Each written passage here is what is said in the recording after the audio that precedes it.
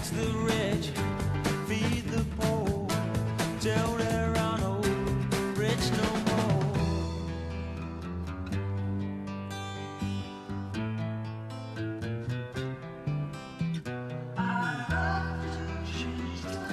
And, of course, there's Mr. Alvin Lee opening us up for our little daily get-together here. I noticed Mr. Just Chris and number 11's with us already. Popped up right as the show came on. So let's get the requirements out of the way. Roger Sales, Radio Ranch, People's Patriot Network, the venue, and the platform, I should say. And it's the 15th of 2020, July 15th, 7/15, 21 day, Mr. Chris, short of my Patriot birthday. And here we go. 22 more hours under the bridge. Bit has happened. A couple of things I wanted to open up with. Chris, I'm glad you're here from the start because one of them has to do with you. First of all, really big geopolitical development in the last 24 hours or so. And one of the things that I've gotten out of this, I didn't know what geopolitical meant before I got into this stuff, really. And I've gotten very interested in it over the years, mainly because of that book we talked about one time on the air, a couple of times actually, called The Empire of the City by an author named Knuth, Knuth, a book I really would highly advise anybody to read, especially if you want to get your arms around this geopolitical thing, which is the end game. Okay, I think Zbigniew Brzezinski, one of Mr. Rockefeller's, Kissinger was his right hand and Zig was his left, and he wrote a book called The Grand Chessboard some years ago. You may recall seeing that or know about that. Well, it was his geopolitical book, and very interesting. So that's one thing. The other, Chris, I'll mention is about Oklahoma, a state you've got ties to. And I just watched a short video this morning. It's the second video I've seen by this guy, and it's a guy out of Canada, and I think he's Vivafrei is his channel. And he's a non-lawyer type, but he interviews this guy, and I don't know what his name is. His last name's Barnes, because it's Barnes Law, and he's just dropped in the one I saw this morning that he's originally from Chattanooga. And he was doing, I saw one popped up, and I saw it a few days ago, and I was so impressed with the guy that I sent it out to Brent and a few people to look at. And then, so you know how YouTube is, they keep feeding you that stuff which you've watched. And so there was one there this morning on this Oklahoma ruling in the Supreme Court last week, which we hadn't even really breached at all. There was so much going on that 3 or 4 rulings came out that day, and Trump's tax returns and all that stuff stole the limelight. But this Oklahoma one, I never got a chance to look at really any in-depth until listening to this video this morning. Are you aware of the situation there, Chris? Have you followed that at all? Well, there are several different things going on. I'm familiar with the Viva Fria, and I think that's Bob Barnes' law. I can't remember for sure. It's his first name. He has quite a bit over on InfoWars. He's a sharp cookie. He is. I have considered trying to contact him, although I'm not convinced any attorney can help me because of being on the hit list for the attorneys. But he is a very savvy lawyer. Okay. Now, the other question, have you followed this Oklahoma ruling at all? Well, I'd have to know which one. I happen to know that Oklahoma is being turned very dark blue or purple because of the infiltration and infestation of these left-wing Marxist terrorists taking over the state. That's not what I'm talking about.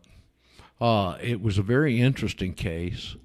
And the headline showed, like last week when I saw, you see the little picture beside a story, and it had a picture of the state of Oklahoma, and half of it was colored, a different color. It wasn't blue, or it was like yellow, and it said this is Indian territory. And it comes out of this ruling, and what was interesting, and there's a lot of people going off half-cocked that don't understand what the hell they're talking about, as usual, evidently, because this guy gave a very scholarly background to it, and he had actually had an Indian professor in law school.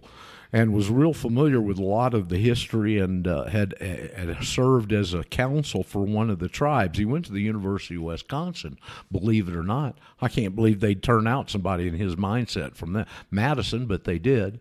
And he even said that his teacher that was American Indian was very, didn't share his politics, but related a story or two about it, but that's not important to what we're talking about here. But this is important because it goes back to treaties. And he went into some discourse about how rotten we've treated the Indians, which is true, and how we've pretty much shredded most of the treaties from our side that we signed with them, which historically is true, okay? And they got a legitimate grievance, all right? And so the case arose from God, it just about makes you shiver, I'm telling you. And it was the eastern part of Oklahoma, which has always been somewhat contested, versus the state of Oklahoma, which really doesn't have any jurisdiction there because of the previous treaties trying to encroach its jurisdiction on the Indians and the tribes and the crimes, and especially the taxation aspect of that part of the state. Okay? And so the case arose with an Indian somewhere in eastern Oklahoma that raped a 4-year-old girl. And evidently the state of Oklahoma thought that the case was so egregious that they could push their claim to get state jurisdiction over that Indian land from the treaty. And so the state tried to push this up under their auspices, and basically the Supreme Court now is a 5-4 decision. Okay, so 4 of them sided with the state of Oklahoma, but the Gorsuch wrote the turn opinion on it, evidently, and what it has fallen out of it is that the state of Oklahoma has no jurisdiction in eastern Oklahoma, and they're going to have to go back in any trials or decisions or people that are in jail that are Indian in the eastern part of the state that were prosecuted and tried by the state are going to get new trials either under federal or tribal law. Curiously, Roger, that is basically the contention that I have in the case that I will be bringing against the state of Oklahoma, the county of Oklahoma, and the city of Oklahoma for claim jumping and stealing my property that is pre-exists. The state of Oklahoma is under absolute exclusive federally protected jurisdiction explicitly and not within the corporate state it lies co-terminately geographically within. Well, there's some geographical boundaries there, Chris, and I don't know exactly what they are, but from the pictures I looked at, it looked like it pretty well ran down the middle of the state. I do know that Tulsa's in the new Indian Territory. Don't know, they didn't mention Oklahoma City, so I'm assuming it isn't. But anyway, you ought to look into that. It's probably got maybe some bearing and repercussions on what you're doing out there. If you have any info like case numbers or lawyer don't names, have nope, don't have any of that. Sorry. You'll have to go I'll hunt look it. at the Viva Fria and see what I can find. Well, there was stories on Zero Hedge about it last week, so it's out there. But anyway, this analysis by him on the issue was, as the 2 videos I've seen him do, both of them, he did a superb job of framing the issue, going into the legal background, what the underlying principle is, etc. I'd like to get to him and put my stuff in front of him. Well, Viva Fria, I know that he may not be an attorney, but he's very studied in law and very savvy, and he knows the right questions to ask and plays nicely with attorneys. That's kind of the similar way that I picture myself somewhat, maybe, although I may not give him as clear a pass for their, let's call it, lack of knowledge about the actual law of the land. Let's see, here's another little tidbit. Do you like going to Walmart? It's becoming even more challenging recently with the mask hysteria. Well, it's about to become even more challenging starting this weekend on the 20th of July, my birthday. They're going to require all customers to wear masks, period.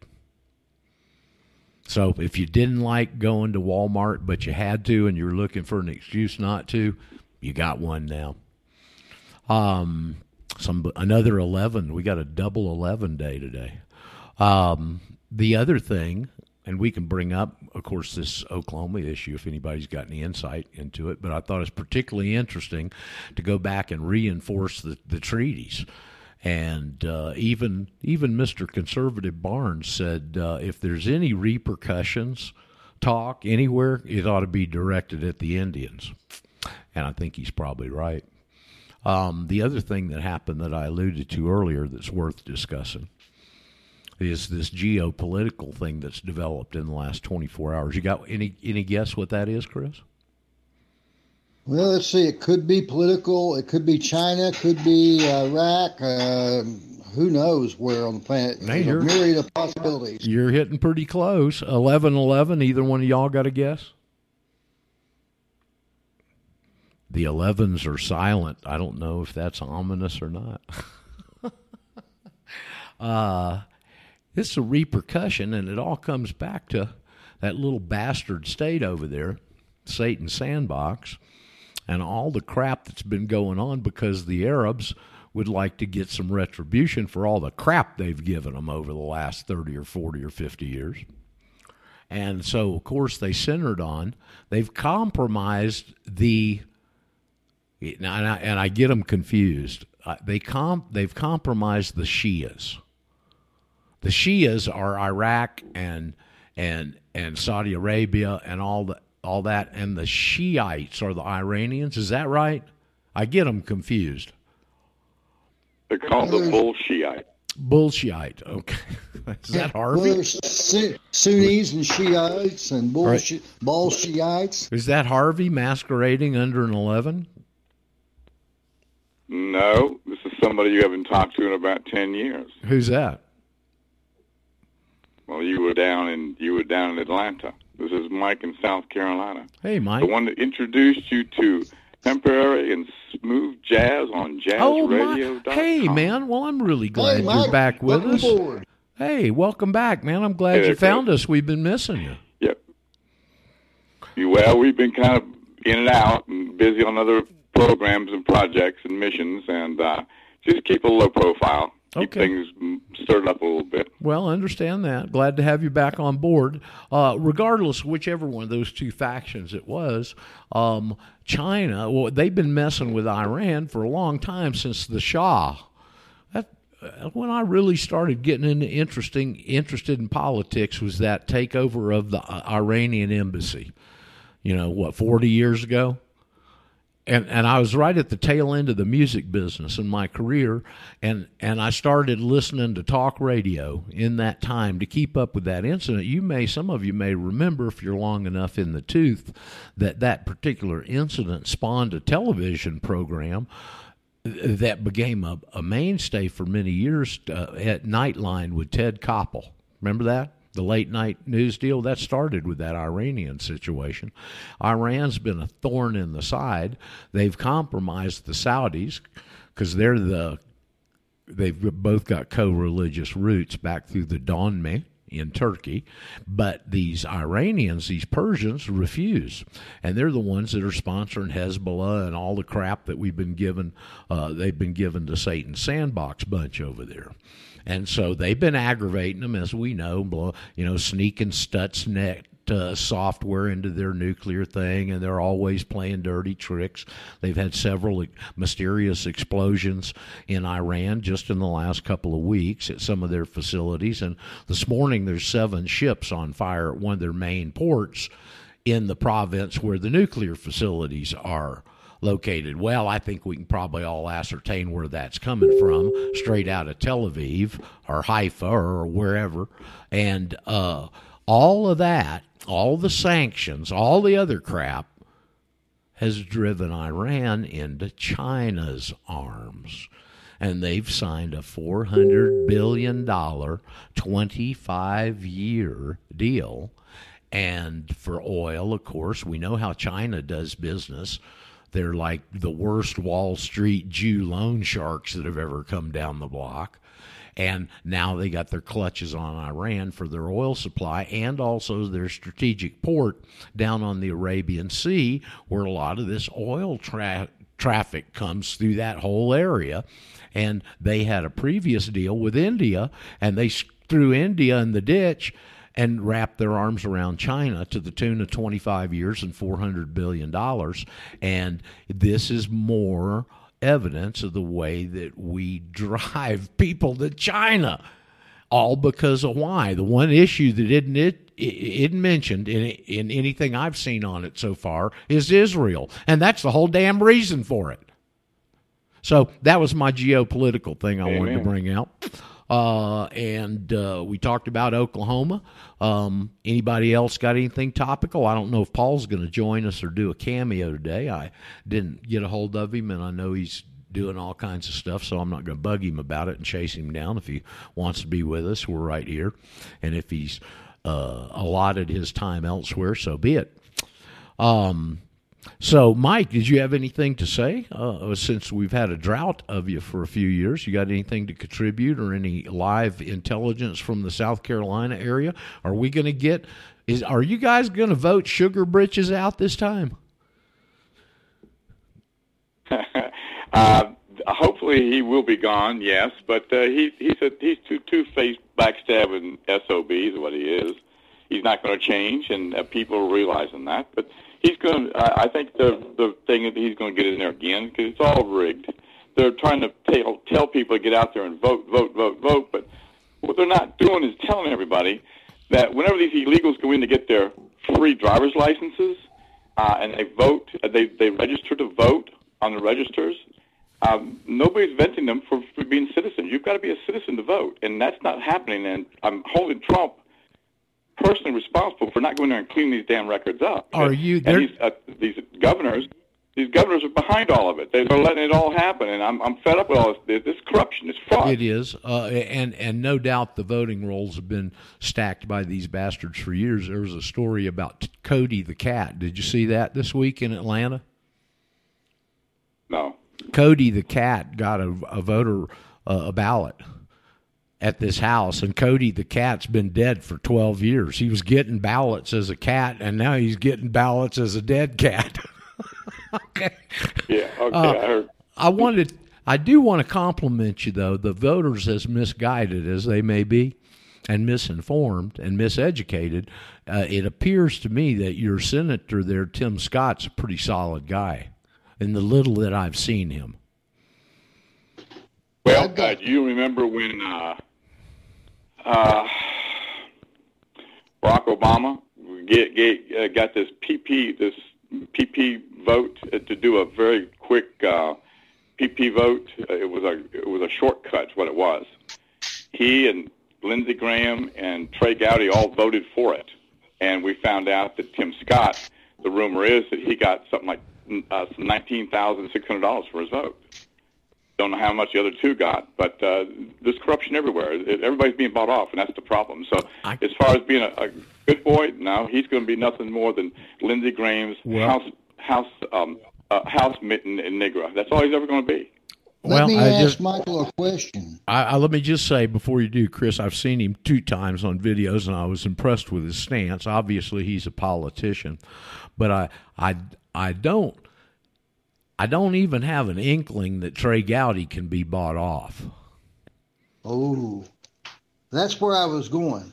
I was looking at one this morning before the show started that had Trey Gowdy talking about they were going to indict Adam Shifty. And my concern is they've been ballyhooing and trying to prop up Lindsey Graham as the one that was going to really bring it to Adam Schiff and prosecute him to the fullest extent of the law. No, he's not going to do it.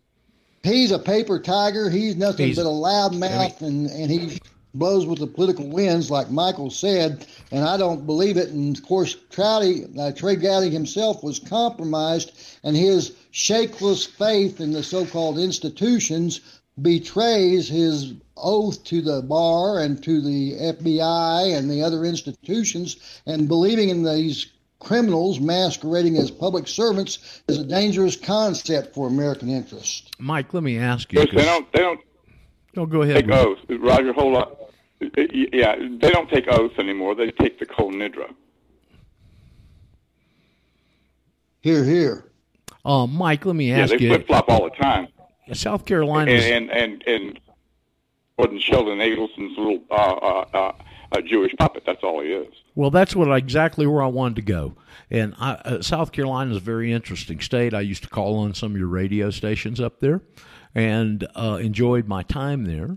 And I've noticed that Sheldon Adelson or somebody, and I don't know if it's because the Scottish Rite was founded in Charleston or what the influence is, but they certainly seem to control the state. And the other person I would bring up that hadn't been mentioned here, besides the aforementioned, is one Nikki Haley, who I believe used to be your governor. That's correct. And that is, she's as big a Zionist tool as I've seen out there. And unfortunately, they're already floating her for presidential material, by the way. That's it. She's a two-faced loafer. She'll get behind anybody who's got enough money.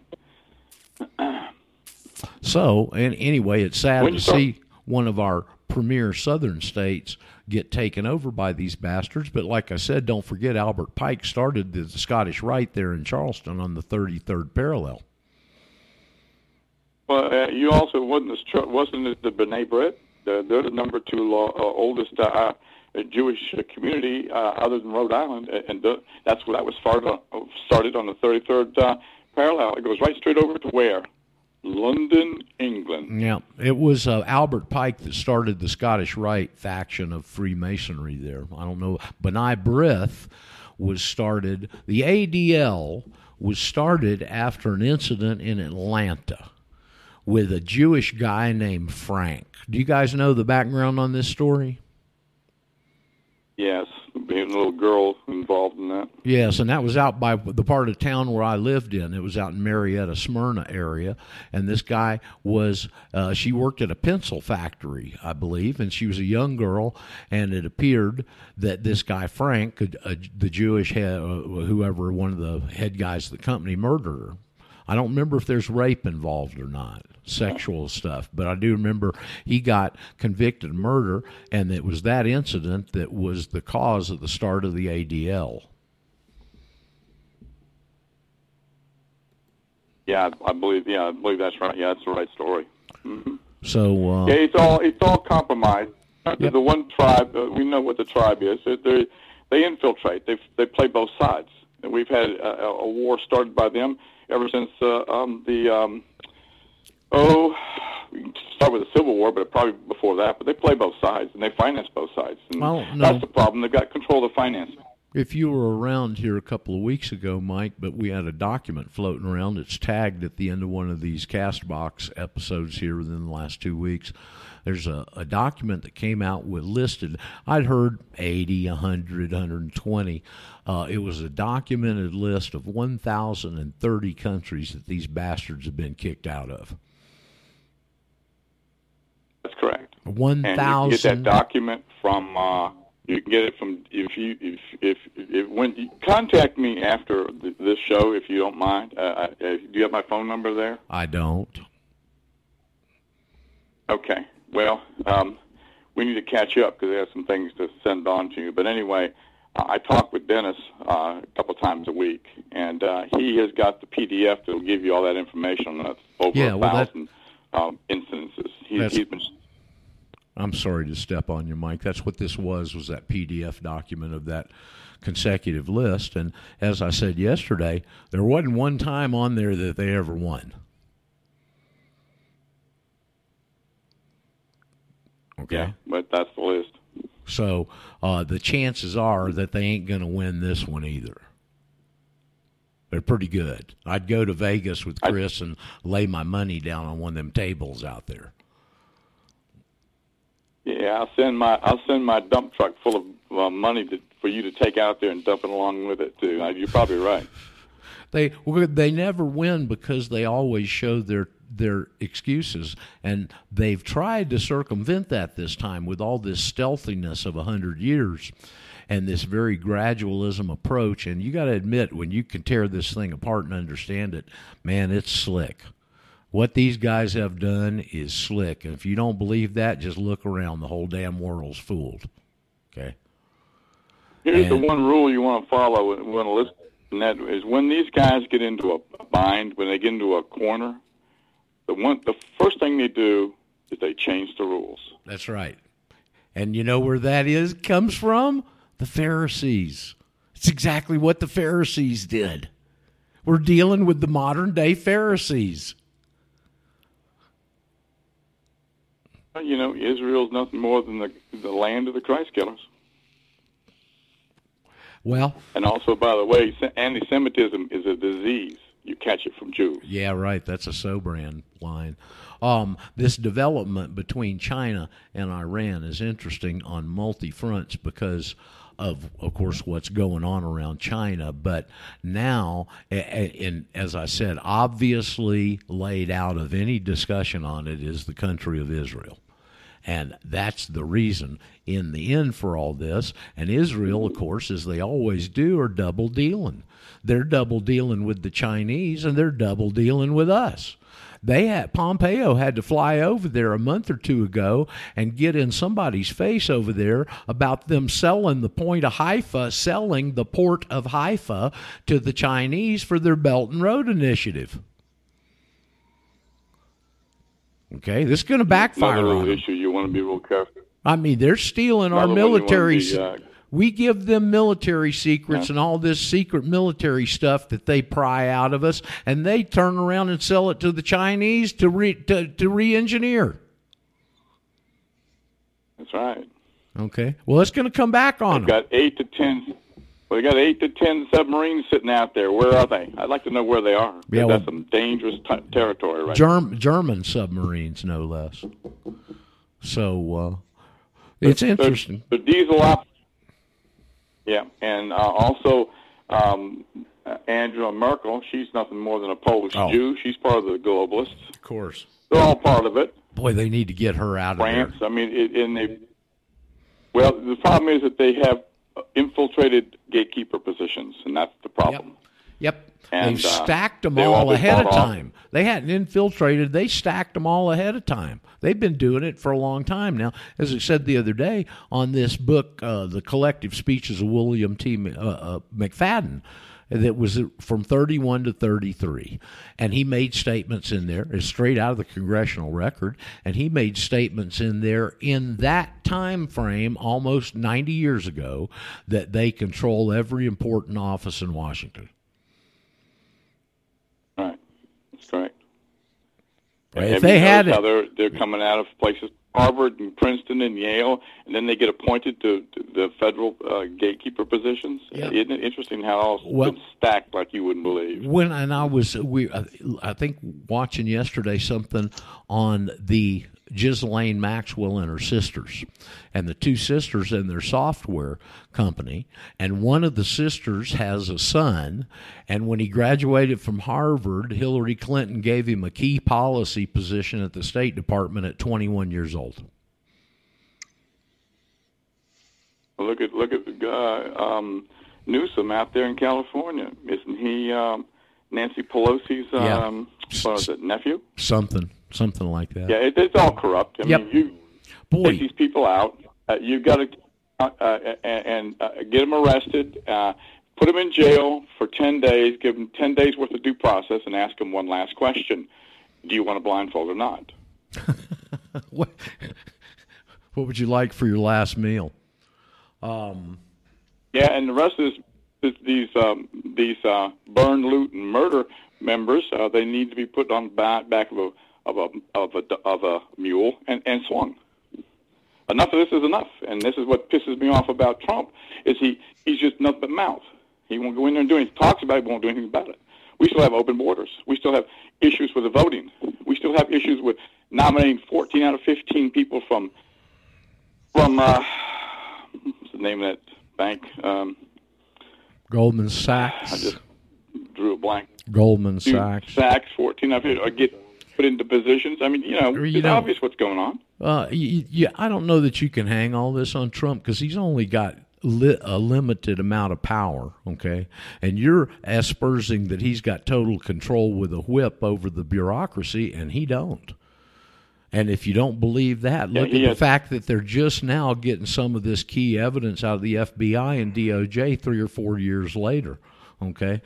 That's the problem. The problem is the administrative state. That's the system they've set up to rule, and you can see that it does a pretty damn good job. Okay, you can't get rid of these key bureaucrats that they've got in these positions we alluded to earlier because you can't fire them unless it's something super egregious. Okay, they are controlling the policy. They control the regulations that are written, the interpretation of the laws that are passed into man-made laws interpreted, and then they're the ones that send people out there to execute them and enforce them. Now, what has Trump been doing? He's been getting rid of massive amount of regulations, evidently. I keep hearing that. I don't know. I don't follow it like that. But I don't know that we can hang all that on Trump. Look, I'm not defending the guy, but who else do you think, who else could be up there? Well, you got Congress being paid off by the absolutely, they're totally paid off. And the best course that we could hope for, I think, and I keep saying pray for the guy, okay, is that we're going to get the silent majority up off of their asses and go through this little exercise called an election, and they're going to get rid of them damn Democrats that are controlling it up there and let him have a couple of years to truly effectively swing the sword and implement an agenda. And that's what I think they're scared to death of. Sure. I think that's what you're seeing, all of these stops pulled out to try and stop, is that scenario right there.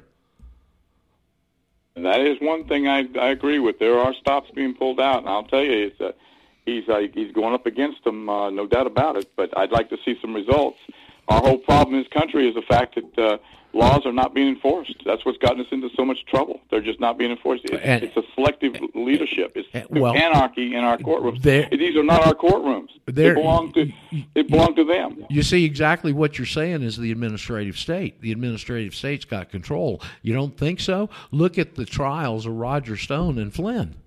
Look at the corruption in that Roger Stone deal.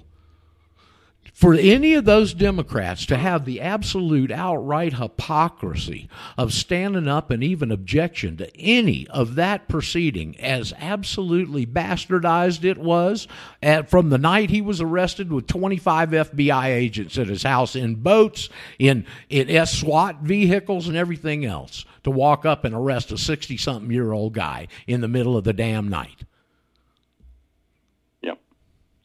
Intimidation is what it is. It sends a message to everybody else. Don't talk, or this is what's going to happen to you. Same thing is happening out in St. Louis with those two. Right. Absolutely. Were relieved weapons. Absolutely. Same thing. That's all. It's all.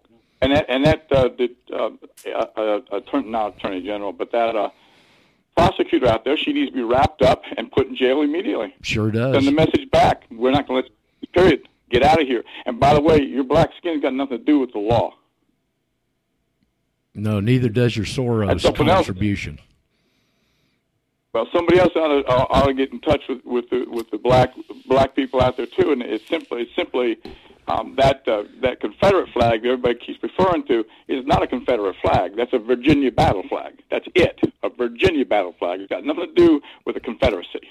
And that's the St. Andrew's cross on there. And it comes down to the fact that if it wasn't for slavery's got nothing to do with the Civil War. If it wasn't for slavery, the blacks wouldn't be here. And if it wasn't for the white race, the blacks would still be slaves. Well, so a lot of it offends me. They either pack their bags and go on back to Africa, where the radical blacks need to go. This is America. I've worked with the top 20% of any of the minorities out there, and they're great people to work with. They are Americans. They're true Americans. Rest of them with a damn, and I'm not going to put up with them living off of my welfare check and sucking me dry and going and burn my cities down. It's time for them to understand you are going to be put in jail for the rest of your life if you don't change your damn ways. I got 2 videos up there on my list of videos by this guy named Ellison that was head of the NAACP, I think, in Asheville, who ended up being a member of the Confederate one of the Confederate organizations up there, and Mr. Ellison walked from Asheville, North Carolina, all the way to Texas with a full-size Confederate battle flag on his shoulder. Yeah, the blacks I feel very reluctant that if they want to, that's a rebel flag. That's a Virginia battle flag, and it helped them free. It helped them get them free. If there's such thing as free, 14th Amendment's a little bit controversial. We're not all free. We're all still slaves. Do you listen to any talks from your fellow state organization down there, the Abbeville Institute, Mike? No. I don't know about them. Well, listen, you need to know about them then. So does everybody else if you don't. The Abbeville Institute was founded by a guy named Robert Livingston, who was one of the original founders of the League of the South, and split. And he and a bunch of, for whatever reasons, they went over and founded the Abbeville Institute. He's got a bunch of excellent lectures online with scholars going back into the specifics of what you're talking about. And one of them talks about the difference in financial and the lifestyle of the Jeffersonian South, and it uses as a metric the average income of the state. You know what the highest state income in the country was back then? You know what state it was? It was yours. South Carolina. It was yours. Yeah. And you vied with Mississippi. Mississippi and you vied over the years, one to be on top and the other to switch. And all of the southern states, the closest any northern state came was 3/4 of the lowest income per capita of the lowest southern state. That was Jeffersonian America. And they couldn't stand it. Also, too, the blacks don't understand, Roger, that they were actually part of the cause of the Civil War. They came in and went to plantations sold out by their own people, and they did. And here's what happened. They did such a damn good job on the plantations of bringing in these crops and the things that had to be done by hand, by labor, that the North got real jealous, and the South said, you're going to start taxing us. Well, we're just going ahead and start selling this stuff to Europe. To hell with you, Northerners. That's what basically caused all the problems. Well, it's always the taxation. It's the taxation. That's what they use to aggravate the situation. And I've come to the conclusion that the Civil War was fought to pass the 14th Amendment, plain and simple. It's all everybody's been rused and used is what's happened. But if it hadn't been the blacks were part of the building of the South. That's what made it so great. That all the products that were coming out of the South were going overseas because they wanted to tax the living hell out of them. So the South said, no, you're not going to do it. I found this out. And of course, obviously, in one of those 40% of the go ahead. I'm sorry. 40% of the Jews up north owned slaves. Sure. They had 70. 40% of them had. Yeah. 70. Okay, I'm sorry. Yeah, it's a huge amount, and they owned 50 to 70 slaves on that large percentage of Jewish families that own slaves. The very few plantation owners owned that many. Most, if there were slave owners, maybe owned one or two. Okay. Yes, fascinating history to get back into it. I was going to say this. And part of that history is just. Let me just say this. I can't pull this out of a Livingston talk the other night. I never knew this. And I bet you didn't either. The slaves had due process. Did you know that? They owned, whoever owned the slave only owned their labor. The slave actually had due process, and there's a number of cases, several that went to the Southern Supreme Court over it, where the slaves were charged with murdering their masters, and one of them got off. Okay? So they had separate due process rights. Now, I've never heard that before. Also, something else happened, too, that's not well known, and that is after the Civil War, a lot of slaves, not slaves, but the plantation workers, started buying their own property. Sure. They started 100, 200, 300 acres and started growing their own crops. I believe one of the biggest slave owners in the country was in your state, and he was black. And he selectively bred his slaves, and none of the white slave owners would do that. Yep.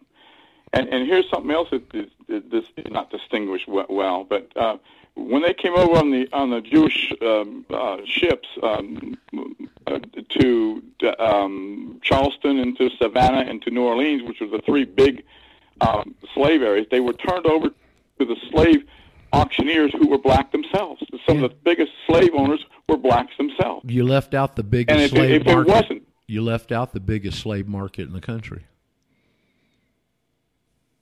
Would that be Newport, Savannah, New Orleans? That's Newport, not Rhode Island, is it? Newport, Rhode Island, where the first synagogue in America was founded and built by a guy named Lopez, who was a Sephardic Jew. They changed his name to Lopez and ended up owning the majority of the slave ships, as well as the rum distilleries, as well as the Scotch distilleries, or whatever the alcohol distilled in the Newport area was. Yep. I forgot about that. You're He right. actually got a visit to the synagogue from George Washington, by the way. You know, went up there and they got some sort of a written invitation or something to Washington. I know there was that passed. I don't know if he ever went there actually, but that was, from what I've read, the first synagogue in the Americas is in Newport, Rhode Island, because of the centricity of the slave trade there. It's what built all the Newport. Hypocritical bastards. You also look there's also an extension down in Charleston. It goes down to Charleston too. Yeah, I think Charleston. Fritz was established. And also, here's something really odd, Roger, and that is that there's a lot of these radical blacks that I think are being radicalized deliberately, okay? If I'm not mistaken, they want to take down the Robert E. Lee and the Jefferson. Robert E. Lee, wasn't he a graduate of West Point? He was the only graduate of West Point to this day that never got a demerit. They even took his name out of the demerit book when he was in school, and he later became the head of West Point for a while before the Civil War. You got a little bit more info about that. I thought it very strange for them to do something like that when actually Lincoln asked him to head up the Union. Well, he stayed with the Confederate, not the South. You know what he said, and when he got the invitation from Lincoln, and of course he lived there, married well. What's Arlington National Cemetery was his home, and he received that note, and he wrote Lincoln a note back that said, "I cannot fight against my country," meaning Virginia. Yeah. And there's a lot of covered-up history that needs to be brought out, and it's just destroying this country. Let me ask you a question, Mike. There's one statue I was kind of glad they tore down. You know which one that was? Which one they tore They finally down? got around to the son of a bitch, the blight of the Confederacy, General Albert Pike. And they yanked his statue down in this latest round. It was in D.C., but there's still one standing down in New Orleans that I think we ought to go yank down.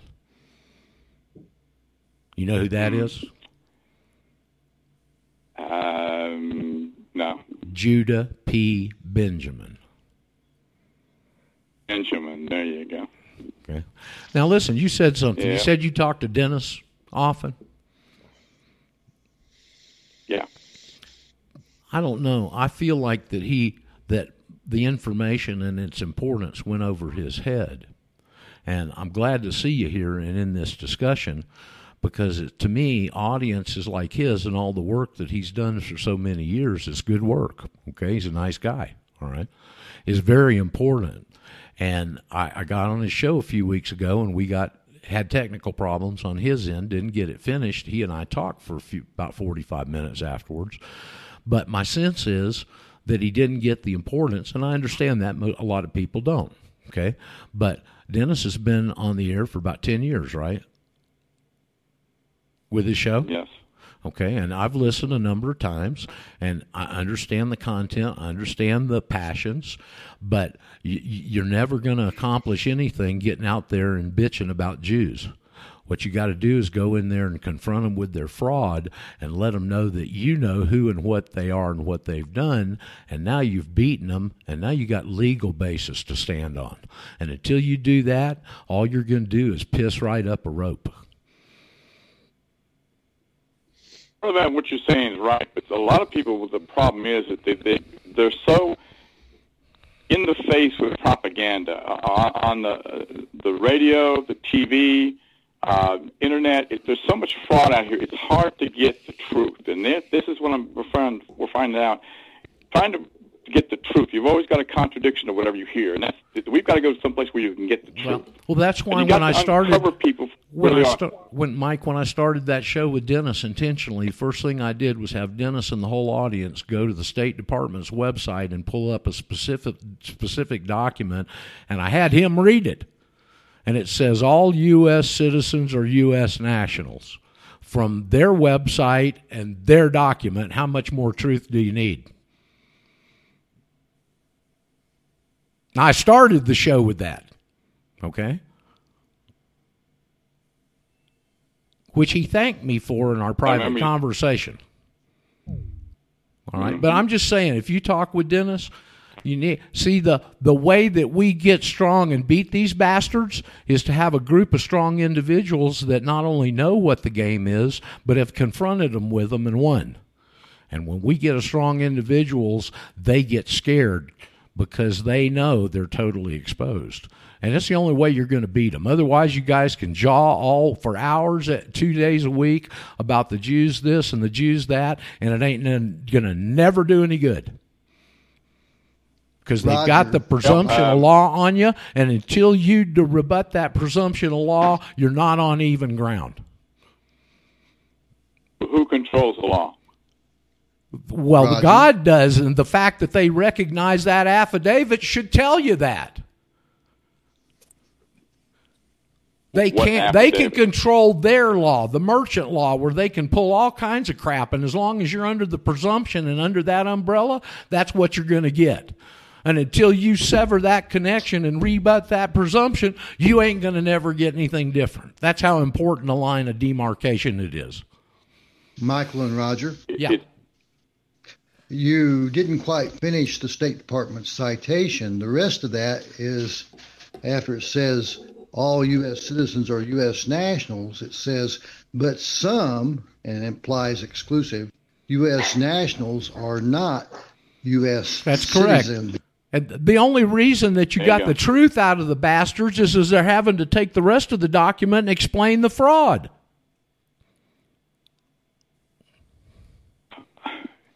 Well, with all the corruption that's in the CIA, the FBI, and the Department of Justice, and the governorships and the mayors, I mean, where's the truth?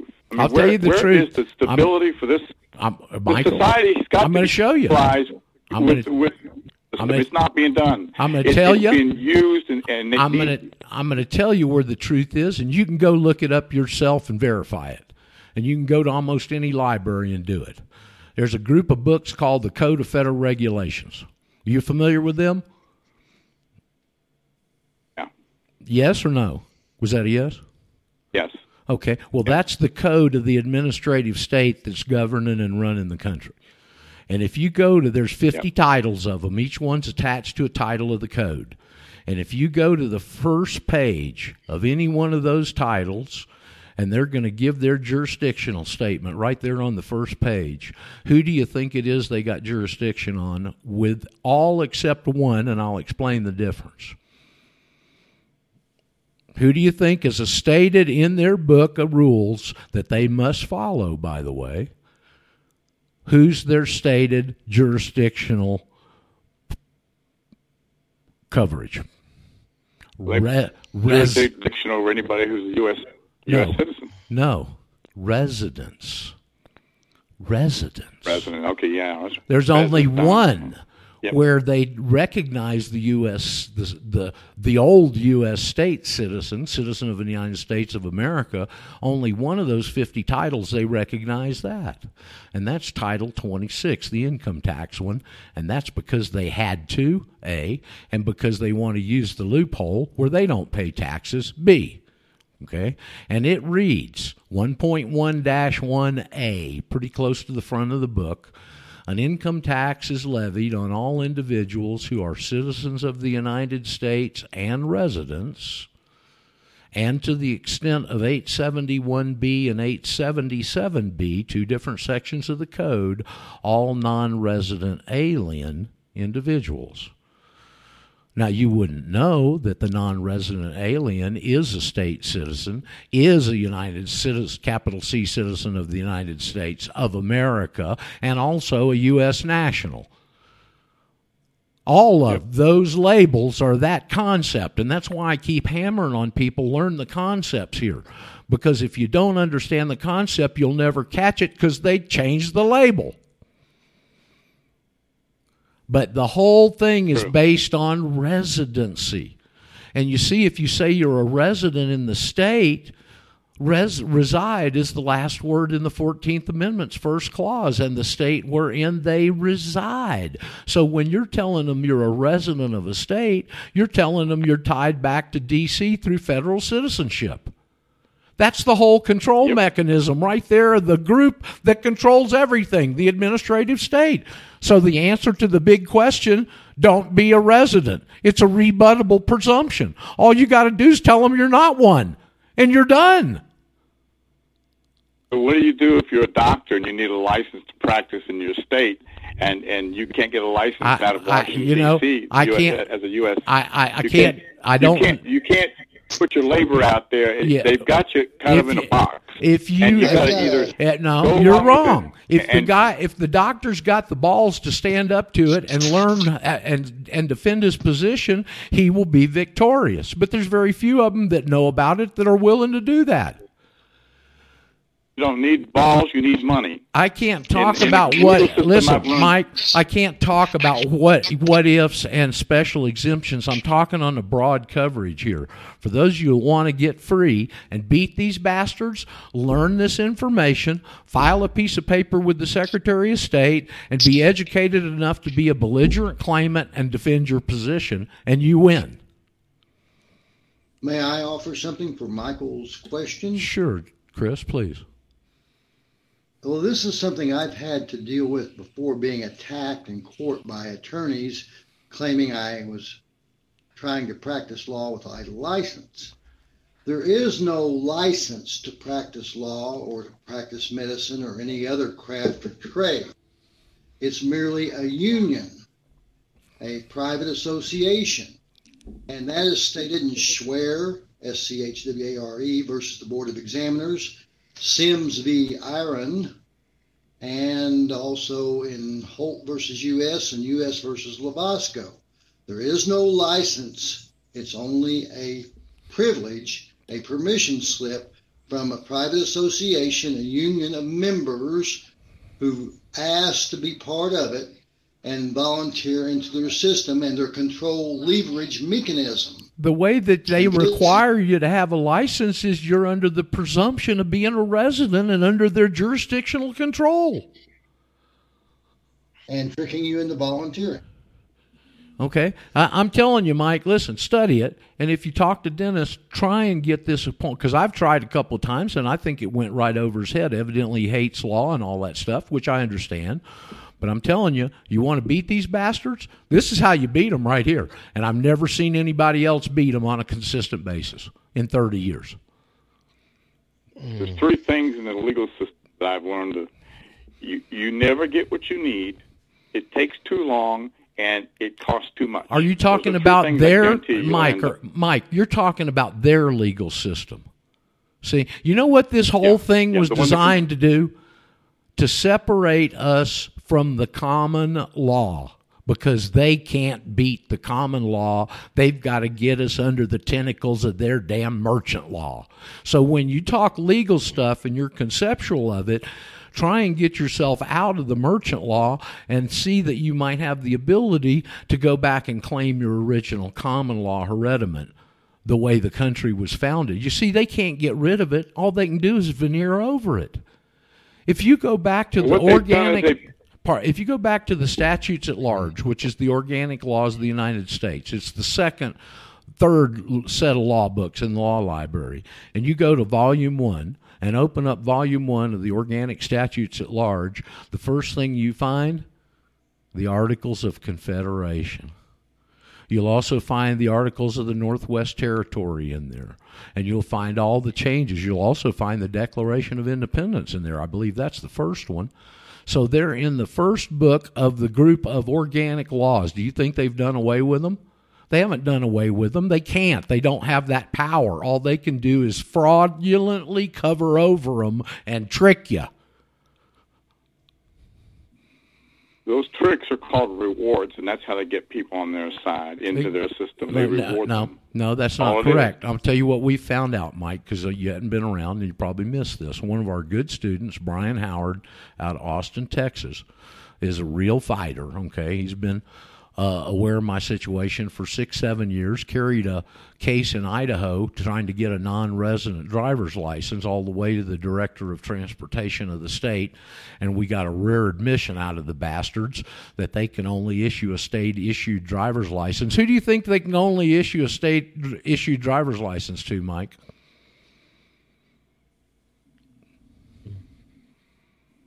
Well, U.S. citizens. No. Residents. Residents, okay, same thing. Well, yes and no, okay? So Brian moves back to Texas. He has 2 daughters born at the same hospital. And he's got a penis erectus on this birth certificate issue. And so he goes down there real casual with his daughters up to the administrative thing and says, I'm forming these 2 folders on my daughters for the rest of their life for all the important paperwork in case they ever need it. And I'd like to get some copies of stuff from you. Anyway, the lady, after a while, sends him downstairs to where this whole activity is generated, okay? Now, this is straight from what happened, all right? So he said he goes up to the counter, and the lady comes and he tells her what he wants, and she says, well, wait a minute. And she goes off for about 10 minutes, and when she comes back, the first words out of her mouth is, you're not going to use anything I tell you against us, are you? And he goes, no, of course not. And she said, okay, when a child is born, this is the process. There's a piece of paper generated called a verification of facts. And it's got all of the baby's birth information, weight, color, hair color, eye color, whatever. And at the bottom of that sheet is a place for the mother and the father to sign it. That document is never signed by the mother and the father. It's taken straight over to a computer terminal from the government, of which there's one in every hospital in the United States. And the information on the verification of facts is input into the computer and transferred to the Bureau of Vital Statistics. There, the birth certificate is generated, and after it's generated, it's put into a safe that is manned by armed guards 24 hours a day, 7 days a week. That's the process, Mike. Straight from the hospital's mouth.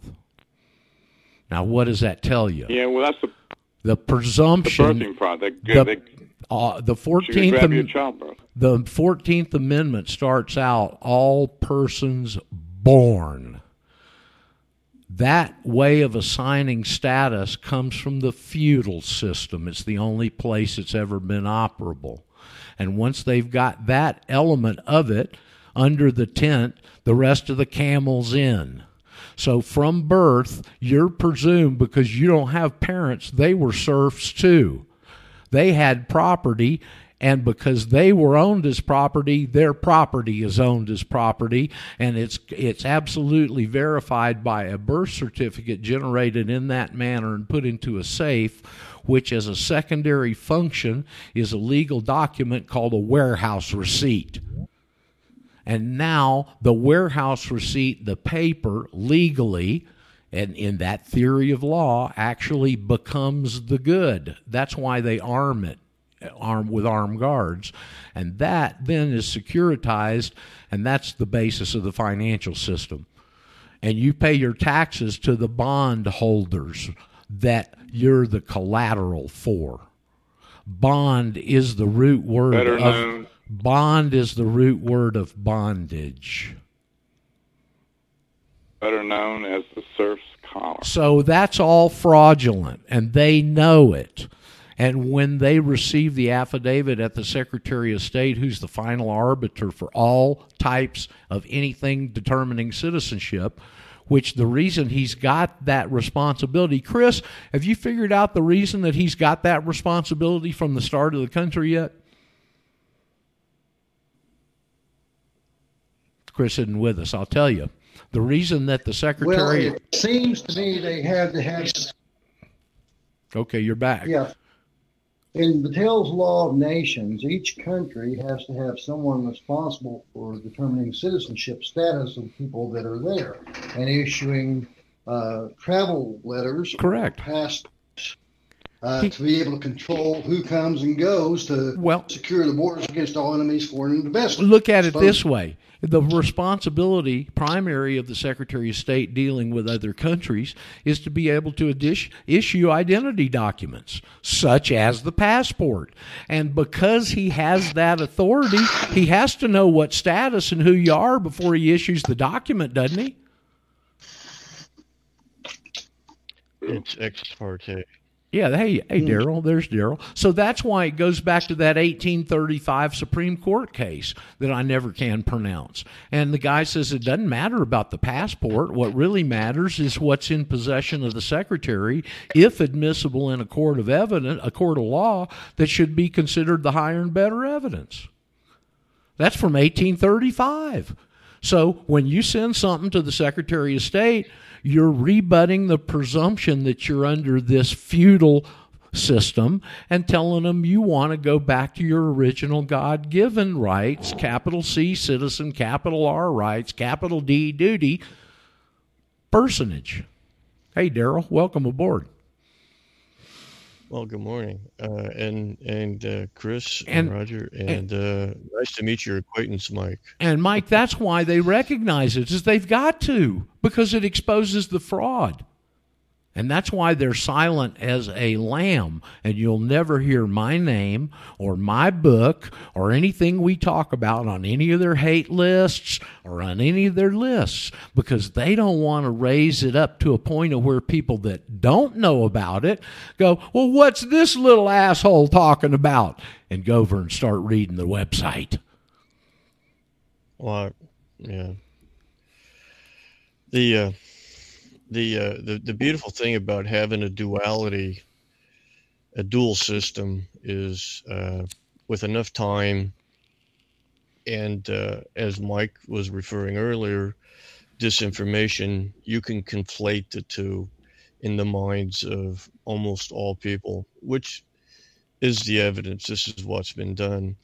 So I appreciate what you're saying, Mike, and you're left with two choices here because it's a dual system. You can either cut the Gordian knot of bondage or you can untie it. And as this situation develops, more and more people, as they become aware of it, are inclined to want to cut the knot instead of unwind the knot.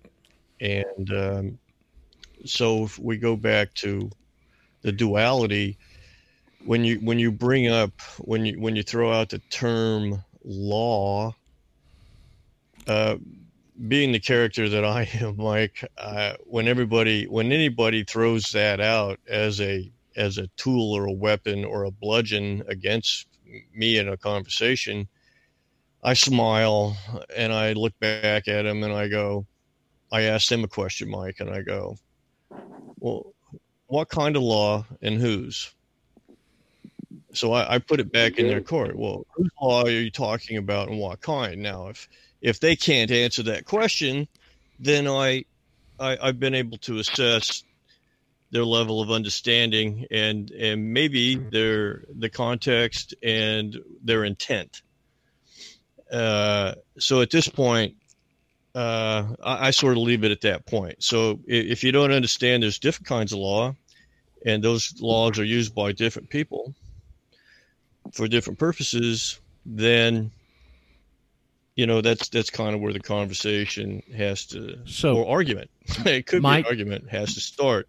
Mike, Yeah. here's what you do, and here's the process. Well, once you file the affidavit with the Secretary of State telling him what you're not, all you have to do is you could put one sentence in there: I'm not related to black slaves after the Civil War and federal citizenship. You could put that one statement in there, and they'd have to accept it. Okay. Once you've got that done, now you take it to your local guys. What city are you in South Carolina? Or a small one or a larger one? I'm near Greenville. Okay, so you go up, you take wherever your jurisdiction is, if you're lucky, if it's in a smaller town, okay, and you go to the chief of police or the sheriff there, and you say, or you send it to them in the mail, this is on file with the Secretary of State, it correctly identifies my citizenship evidence. And that's the words that the State Department uses, citizenship evidence. Now what you've done, you've leveled the playing field with them by filing the affidavit with the Secretary of State. Now you're taking an offensive position, and you're using the absolutely bona fide legal doctrine of due process, which is the underpinnings of all bases of law, and you're using them in your favor. Because now you're going and say, look, I'm not a resident. So if you want to try and charge me with this crime or that crime, guess what? All those crimes are written for who? Residents. Well, you've severed that, and you've put them on notice. And if they come after you now, they've lost their cloak of personal immunity. You want to take them to court and take everything they've got? This is powerful stuff, man. We don't use it. A lot of people don't have the balls to either learn it, take the time, or to utilize it, but you've got the weapon in your hand here. You've just got to swing it. Don't forget, Excalibur has two sharp sides. We've got an unoccupied parallel system. I don't know of any lawyer that would take you into a courtroom. Well, you're not going to hold it, Mike. You're not going to go into a courtroom because all the laws they're charging you with are written for residents, and you've officially told them you're not one. Good point. You're just making an affidavit. That's all you're doing, right? Well, you're getting back the document that your parents should have signed when you were born.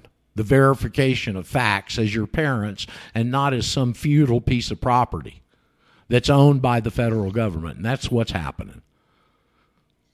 And that's why they can... We should be living in a de jure environment, and we live in a de facto environment. They appear... It's fraud. It is fraud, and that's what you're officially confronting them with when you file that paperwork, and they've got to recordnize it because they know it is too. You're rebutting the fraud. You're rebutting the fraud. Who's going to make them? Who's going to make them do that? A good example of the Department of Justice, FBI, CIA. Who's going to make them do any of that stuff? Do you think the generals do anything with these guys? They're all going to walk. You want to try and talk some sense? You want to try and get past the illusion, Daryl? I'm having a hard time. I want the American way. I want the American way, and that is to get the fraud out of the way because it's in our. All you got to do is recognize, Mike. Instead of bitching, all you got to do is do a little studying and think and understand what the fraud is, how it's based, rebut it officially, and you're home free, baby. You just got a four-run hit out of the ballpark. I know Mike, it's hard to believe. And it's hard to fathom, but that's how simple this is. Why do you think they've gone to such lengths to hide this crap? Because they know how easy it is to get out of it. Yeah.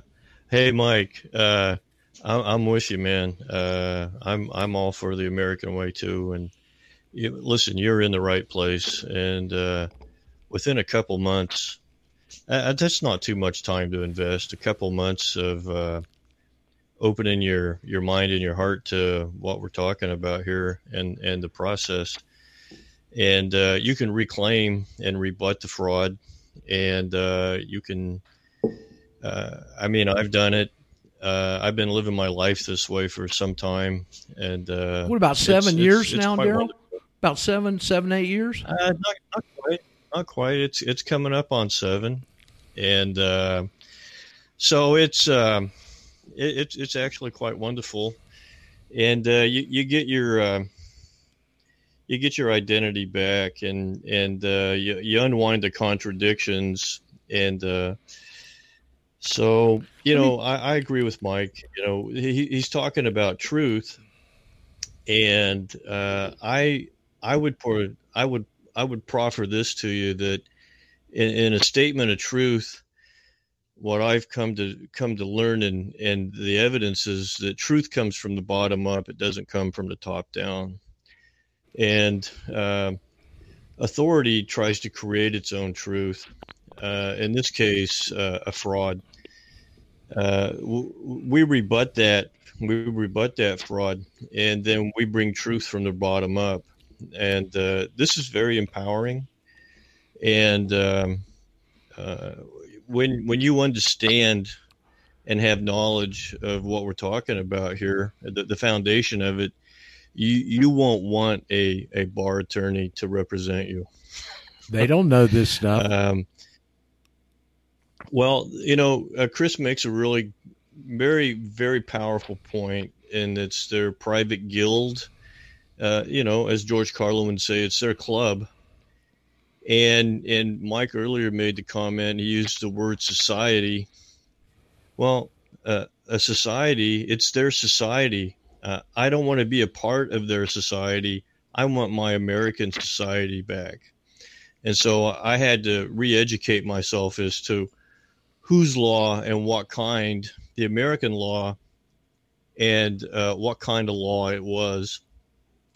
And on Friday on this platform, Mike, there's going to be a very interesting man named Brent Winters who specializes in American law, and he brings a lot to the table. But really, if you haven't read Roger's book, you buy the book, or you get the book. I'll probably get you one, and you just take the time to over a week and read it. And I can tell by listening to you that you're a sharp guy, and you've got a lot. You got a lot of pieces, and this book really does a lot to fill in, to color it in. The lines are drawn, but then this book, in your own time, you can read it and it'll color in the lines. And then you got guys like Roger and Chris that can, pick the nits. And it's a pleasure to have you here. It's been real interesting to listen. Well, yeah. I'm glad you came back, and come back around and bring this up, because this week has been centering on this, which I'd rather talk about than the virus and all the other crap. This is where the rubber meets the road, and is rebutting this presumption. They call, when they get a group of laws, Mike, they call them uniform. Uniform Commercial Code, Uniform Building Code, Uniform Electrical Code. You know why they do that? It's probably better to deal with one issue than it is for 3,300 other counties who've got their own issues. Well, they do it so they can control from the top down, because everything's the same, okay? Now, I found this back years ago in the official code of Georgia annotated, and all the state laws are uniform, okay? So you can find it, if you want to take the time to, probably in the South Carolina code also. And it's in the section that deals with residency and driver's licenses.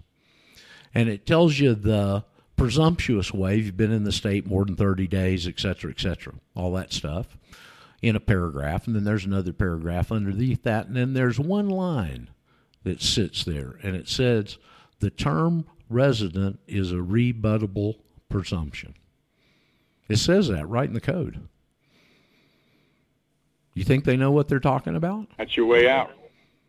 That's your way out, right? That's your way out, man. All the laws, the door they leave open. All the laws from the federal down are written for residents. All the laws in your state are written for residents. You don't want them to apply to you? Don't be a resident. You don't have to be. It's your choice. It's a rebuttable presumption. Now, in another document called Silent Weapons for Quiet Wars, you familiar with that one? Yes. It says down in the footnotes their consent is our victory. Simple statement. So now let me ask you a simple statement. How old are you, Mike? I am retired. Okay, so you're over the threshold, right?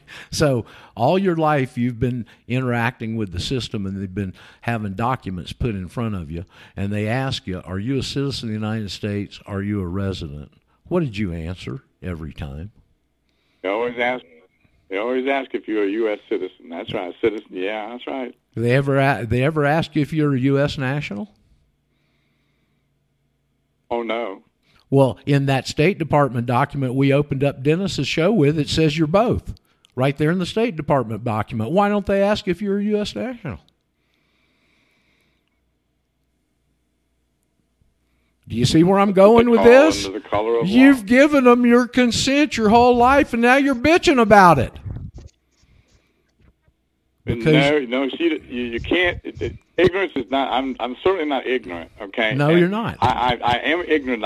And the problem is that you've been given so much BS that you begin to believe the stuff, and it gets confusing. That's what's pissing me off. Is there's so much fraud. You get confused, and we've had several people. Mike, let's get unconfused, baby. That's why I'm here, to unconfuse you. You're in the right. Then you deal with one more thing that nobody else seems. It's called retaliation. Yeah. So, all right, you want to retaliate? File a damn document with the Secretary of State and say, I ain't under your jurisdiction, you lying, thieving piece of crap. Slaving son of a bitch. And if you want anything from them, you can go out and just piss in the wind if you like. Well, now that's not true, because I filed this paperwork first time in 2007, okay? When I was moving to Argentina and I was getting a passport to leave hell or high water, all right? And I finally, after all those years, went and grabbed a passport application. You know why? Because I had to.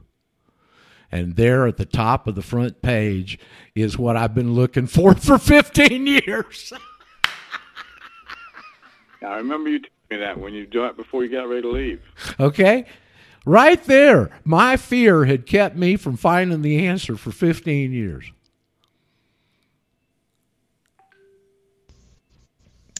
Well, let me ask you, are you going to get protection from this occupied government, or are you going to get protection from the parallel system you want to go back into? Who's going to protect you? Well, let's go back to some of the basic stuff.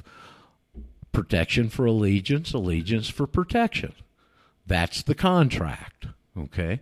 That word allege is a liege man to a liege lord. That comes from the feudal system. And that word liege is the root word of allegiance. And allegiance is jurisdiction. Okay? They have to protect you. You're still a citizen. They just don't have any jurisdiction over you. And I'm going to give you a real-life example. I think the people probably... I'll give you a real-life example, man. This happened to me. In Argentina, I caused a very bad wreck. There was a number of fatalities. And there were Americans involved, 3 of us. And somebody from the big city there knew the consul in Buenos Aires at the embassy. Now, I guarantee you that woman looked at my profile and the people that were involved before she got on a plane and flew all the way up to Mendoza, 600 miles, to come ride herd over that accident for a couple of days. And when I was laying in a bloody sheets in the hospital, she had to get past armed guards in my room because they were afraid I was going to get lynched, and get in there to that room, and she said, her name, I can't remember her name, she was a female, real sharp one from Wisconsin, actually, Daryl. And she got by my bedside, and I started talking to her about this political stuff, okay? And she said, I don't want to talk about that right now. We're the only country in the world that does this for our citizens. Now, I was a U.S. national, buddy, and she flew 600 miles up there and spent 3 days up there. Well, Roger. Wouldn't it have been nice if the people involved at Benghazi would have the same treatment? Oh, absolutely. And you know, if we don't do something about this and start taking some concerted movements, the whole damn world's going to look like Gaza. So the State Department, The State Department has a duty, whether you are a U.S. national or a 14th Amendment civil rights citizen. They have a duty to either one of these two statuses. And Roger's example illustrates this. She understood that you were a U.S. national, but yet they still had a duty, and they had an authority and a responsibility associated with that because they had issued that passport, had they not? So they have an obligation, whichever status you happen to be. Okay, so did we lose Mike? Did Mike drop off accidentally? They can't deny that. They can't deny that because if they had denied that, they would have denied excluded the Bill of Rights. Yep. So everybody's been convinced that they of the authority and the rights of civil rights. Well, they also the other thing called the Bill of Rights, and this is what you get back. This is another thing that you reacquire, have access to. Let me ask you a question, Mike. Based upon your life and your experience, would you rather have the Bill of Rights or would you rather have civil rights? I think, unfortunately, we lost Mike. Bill of Rights. No, there he is. Okay, good. Exactly. Bill of Rights. There he is. Civil rights. Mike. Yeah. Yes, sir. Mike is saying that he would rather have the Bill of Rights than civil rights. And ding, ding, ding. I say that's the correct answer. Well, right now, Mike. They're still available to everybody, but you got to go through the appellate courts in Washington, D.C. to get to the Constitution. That's the only way you can do it. You got to go to the Secretary of State and tell him the Constitution applies to you again. Otherwise, the Constitution applies to you only through the 14th Amendment, which your whole life you've told them. Yeah. Are you a citizen of the United States? Well, yep. Words, are you a resident? Yep. Sign something. Not only do you capture U.S. citizens, you keep that, but you also get the Constitution in addition to that. Is that correct? Correct. Let me see if I can describe it a better way. Remember when females started working their way into corporate America 20, 30 years ago, and they kept complaining about the glass ceiling, that they could never get up in the boardroom? Well, that's the same thing here. With a 14th Amendment citizen, they let you see the Constitution through the glass, but you can only access it through the 14th Amendment. When you file the paperwork, the glass shatters and you got your arms around it. Mike, you can look at it this way if it helps. Under the 14th Amendment, it's stated right there in the 14th Amendment, all persons. When you accept being a U.S. citizen, you accept being that person. You have civil rights at this point. Because you accepted it. You consented to this. Okay. When you go through this process and you have knowledge of this, you become of the states of the Union. Okay. At this point, you're not. Mike? And this is part of that duality and unwinding not. This helps with a lot of people. Let's look at it this way. And this goes back and uses Al Adask. You know who Al Adask is, Mike? No. Well, you can look up man and other animals. You can put that in there. He got a suit that'd been going on in Texas, prosecuted by the Assistant Attorney General of Texas for the feds for 5 years, and Al got enjoined into this suit. It was over colloidal silver. They put him as a trustee of the trust. The entity was a trust they were going after. They named Al because of his prowess in law as the trustee, and when they did that, they enjoined him in the suit. Well, Al went back and started reading all of the old statutes, and he went back to the original laws, and he found a clause in there where it said these laws apply to man and other animals. Man and other animals. And he went into the Assistant Attorney General of the state of Texas and laid that down and said, I'm made in God's image, not an animal. And the feds and the Attorney General folded their tent and walked away after 5 years and $500,000. Okay? That's fact. You can go read about it. Now, let's take that example and apply it to the 14th Amendment. The 14th Amendment says all persons born or naturalized in the United States, comma, and subject to the jurisdiction thereof, comma, are citizens of the United States and the state wherein they reside. Let's change that. It does not say all persons born or naturalized in the United States, comma, are subject to the jurisdiction thereof. It says and, which means if there's some that are and, there's some that are and not, because everything's got an opposite. And subject to the jurisdiction thereof. Sorry, Mr. Secretary of State, I'm not subject. Period. You see, you and everybody else has the idea that they're telling you what you are. But all the way back to Vattel's Law of Nations, that's called tyranny. That's why they've convoluted the system where they ask you what you are. And your whole life, you've told them you're a voluntary serf under the scope and purview of the 14th Amendment. What the hell else do you expect them to think you are? Hey, Mike, Roger, earlier in the week, was it earlier this week or last week, Roger, you were talking to Chris. And you made this incredibly powerful observation. I really took note of it. And it's when they ask you if you're a U.S. citizen, and you made the comment, like if you were in a courtroom, if they ask you, well, are you a U.S. citizen? And your comment was, well, the thing to say here is to object. Object on what grounds? Well, that's a leading question. They're leading you into that. It's a leading question because they're not giving you the choice of whether you are a U.S. citizen or a U.S. national.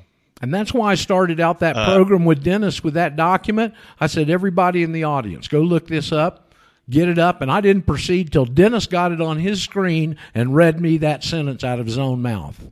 And there's the proof. According to the INA, comma, all, A-L-L, all U.S. citizens are U.S. nationals. The thing to have in your mind is to understand there's a difference, and then not assume the presumption. It's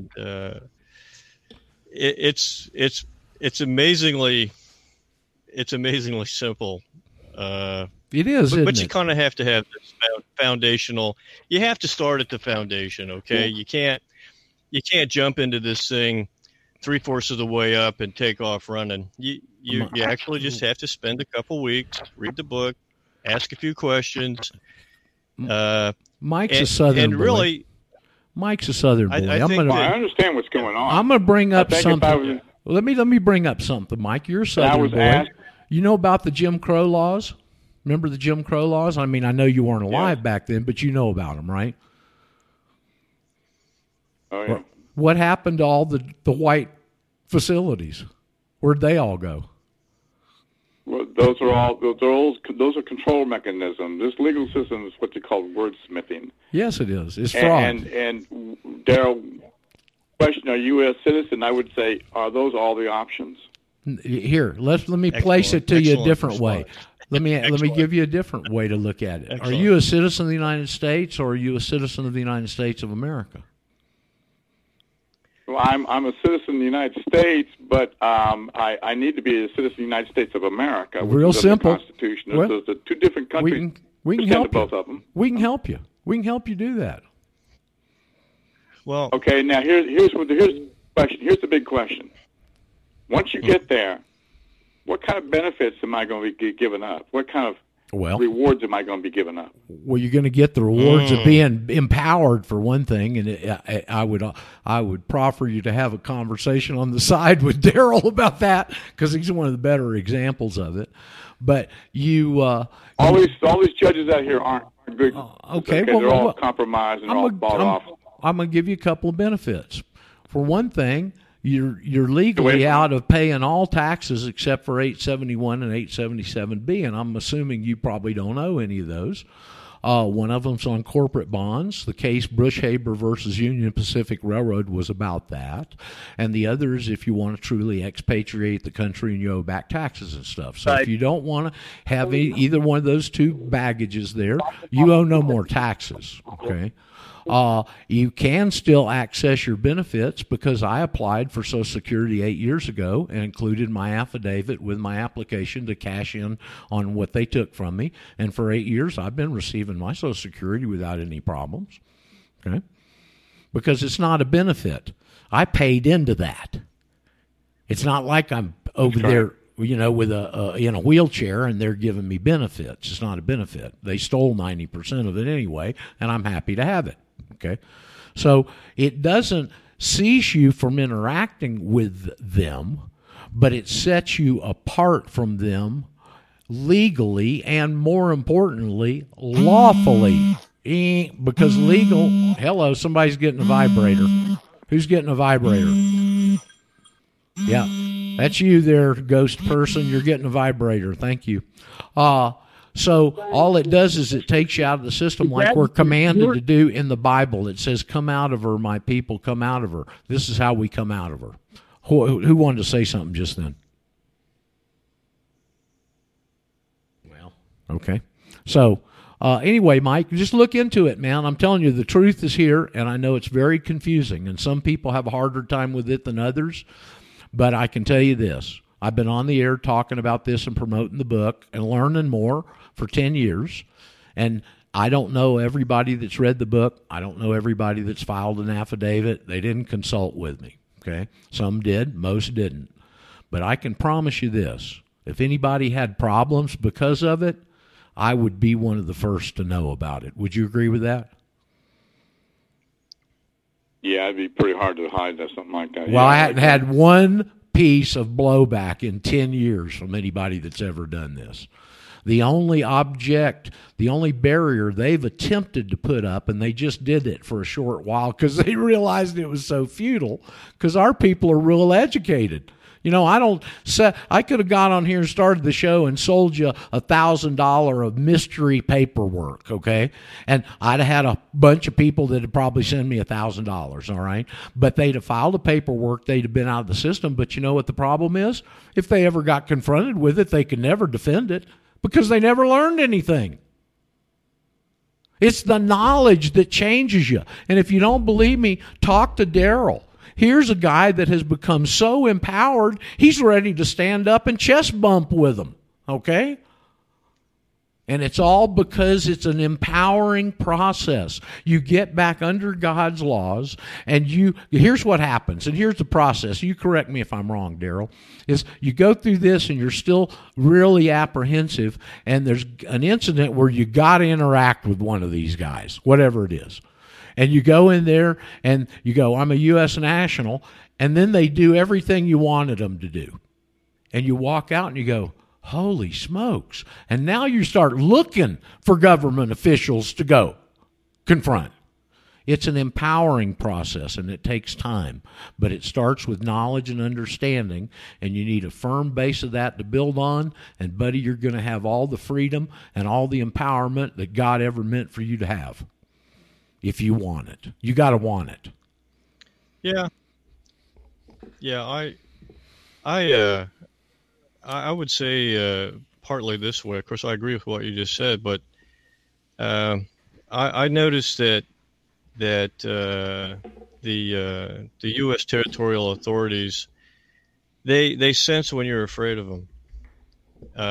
They understand when you aren't confident and knowledgeable about who you are, because when you interact with them, most people are obsequious and asking for permission. And I don't poke them in the eye, but I also don't kowtow to them. And of course, this other, most importantly, I think, which is non-confrontational, is that by understanding, and I use that in the correct sense of the word, understanding, in case Jimmy's listening, because he always gets me on that. is that I don't participate in their benefit programs. I don't want anything from them because I'm not a part of that society. So Mike, for an example, when I had the opportunity to get on the voter registration here, I smiled and laughed and said, "Oh no, I don't want that." And she says, "Well, sure, yeah, you want to be registered." And there was two Leo's cops standing behind me in line there, and I said, "No, I'm a Yankee. You don't want me voting around here." And they all started laughing.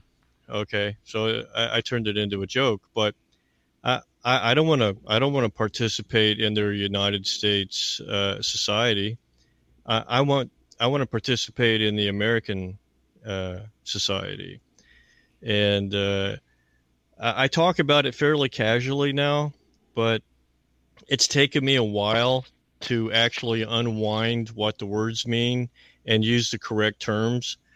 So I don't identify with any aspect of the United States society, but I'm strongly patriotic, if you will, about the American society. And they're completely two different things because they have a different law and they have a different basis in law. And so I sort of elude confrontation with them because I don't try to cause a controversy in their politics even. I don't I'm not in rebellion from their society because I'm not a part of it. I came out of it and have done my very best to reacquire my hereditament, my original inheritance from being of the people. And that's under the Articles of Confederation of the Perpetual Union, which is a part of that statement that 99% of the time most people leave off the end of the Perpetual Union. Oh, and Mike, in the interestingly state, enough, I'm sorry to interrupt, Daryl, but it's poignant. In the state just north of you, Mike, North Carolina, there's a guy named John Ainsworth. Have you heard of him? I don't think so, no. Well, I guess it's probably 12 years ago or more, he started North Carolina State. Not the state of North Carolina, but North Carolina State. And they went in and got elected a governor. Ainsworth was the Secretary of State, and they started filling those offices. And they've never objected in more than 10 years up there. So the point is that, you see, they haven't taken those old offices away. They just flipped them around and made them political subdivisions, and the offices aren't manned by anybody. And he's proven that. Did you happen to hear Monday's show, Mike? We went over and did a lot. I was getting ready to say, I think I've heard you say. Yeah, go ahead. I think I remember you saying something about that. I took interest in it. Yeah, I didn't recognize Ainsworth's name. I need to get Ainsworth on the show. We know each other through a mutual friend. I've been meaning to for a while, but his example is really interesting. Did you happen to hear Monday's show? Were you with us on Monday? I believe I was. I read two articles, one from the ACLU and one from NBC News on American Samoa. American Samoa and that relationship is really critical to understand because that's where the state citizenship is hidden. One of them's a non-citizen national, the American Samoans. They can't be 14th Amendment citizens, and the reason they can't be, and they left that out of the entire system, is so they can hide the old state citizen status there as just a U.S. national. You see, that's the equivocation between those two, a non-citizen national and a U.S. national. And so that's where it's a really key to understanding what they've done. And I would encourage you, if maybe go back and listen to that show again now that you know a little bit more. And it really is the key to their plan was hiding the original one Why? Because they can't get rid of it. They don't have that much power. We impute all these powers to them that, yes, as long as we're under the umbrella of that jurisdiction, they can just about do anything to you because you're considered property, their property. And it looks unlawful, and it looks all this stuff, but it's only because you're under that umbrella. You move out of that umbrella, they lose that power. Well, the shortcut to everything you've been saying is simply, if they put all the options in front of you and you could choose, you're going to do much better. But they don't put all the options in front of you. They do wordsmithing and they do definitions. It's nonsense. I've got 25 years of high-level computers. I know what redefines means, okay? Yeah. I knew that a long time ago. That's why I got into all this stuff, and I could see how they could manipulate everything left and right just by redefines. Well, that's exactly it. You define something one way and another way. So it's real simple for me to understand this stuff. But, again, unless you put all the options in front of you, you don't know what you're dealing with. Well, we're dealing with schmucks. We know who we're dealing with. We just didn't know how they were doing it. Now we know how they were doing it and how to negate it, and that's what people ought to do if they're aggravated about it. There's the upward motion pull. I mean, the push right there. He's trying to get to understand all that stuff, and they're not on your side. Like I said, well, you don't get the truth. You can't get the truth in the legal system. It's a union. It's like Chris said. It's a union made up of people who are going to benefit from it. And benefits. Hell, right down here in Greenville, we've got five judges who take things back to the back door. You can buy them anytime you want to. 5 out of about 20 of them. Well, Mike, that's why we go back and learn the law and the things that they're not teaching these kids in law school, such as things about residency and jurisdiction and what's the legal definition behind and the concept behind the word person, which they don't teach in law schools for the most part anymore. And we go back and teach people that stuff. It's not just because they don't teach it doesn't mean it doesn't apply, and doesn't mean they don't recognize it either. There's one word that applies when you get into when you get into the courtroom. It's called confusion. And when they exercise that, it can get real stressful. There's one word that applies in the courtroom above all, and that word is resident. And if you'll look in the first paragraph of any case, and they make their jurisdictional statement in the first paragraph, and they'll go, Mike so-and-so, a resident of, and nobody ever rebuts it, and the presumption rolls forward. And the courts have got no truth or integrity. In fact, they couldn't even. They couldn't bring those charges against you unless you're a resident. Okay, so what's the key? Don't be a resident. You don't have to be. Period. Now, I'll tell you what else I've learned, Mike. Resident is the key to the whole New World Order scheme because every country wants you to be one. I've learned that from my travels. You know about the backing of the word resident? And you can do this by not having to go to a law library. You can pick up Webster's Collegiate Dictionary. Have you heard me talk about this before, Mike? No. Okay, well, here's your dialectic. What they're doing, everything they're doing that you just went over a minute ago is all done with a technique that you can look up in the dictionary called equivocation. Equivocation. I would invite you to do so and go look at it in the 1828 Webster's Dictionary where they give the definition, and then down at the bottom he put a note in there and he said this technique is often used by non-Christians against Christians. Equivocation. That's what they're doing. They pulled all this off on that right there. And that's where they change the definition of the word and place a 180-degree definition from the established definition and tie your mind in knots. In the Bible, in James 1:8, it's referred to as a man being double-minded is uncertain in all of his ways. So what they've done is tied knots in your mind using the opposite definitions of words. So now that you know the trick, all you got to do is go and get the correct definition, and that is changed in your subconscious. And every time you untie one of those knots, you get a slice of consciousness back. That's what's going on. That's how to defeat it. Now let's take a specific word, resident. Go to the Webster's Collegiate Dictionary, and it's going to have two definitions in it. And the first one is the act or fact of living or dwelling in a place for some time. Let's call that the geographical definition. The second definition is exactly the same, almost. The act or fact of living or dwelling in a place for some time, and then it adds, for the receipt of a benefit or the discharge of a duty. That's the legal definition.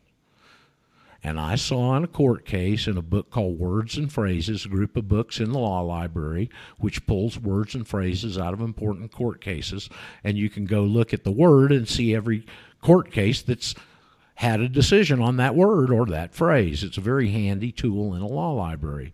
And if you go to the term resident in Words and Phrases, one of the court cases says this: anytime the word resident is used in a legal context, its definition is always legal. There's the presumption.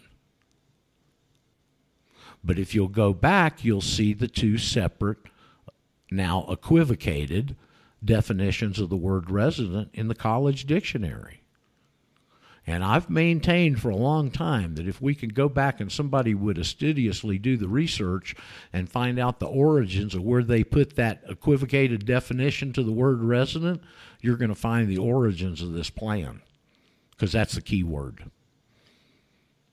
It would have been originally identified as an alien resident. Right. And if you go back to Vattel, by the way, and look at the word resident anywhere in Vattel, it always identifies it as a resident alien. Now, Mike, just for your background and audience, this is coming and they're pulling it from a body of law called ambassadorial law, where countries sign treaties and exchange ambassadors. Okay?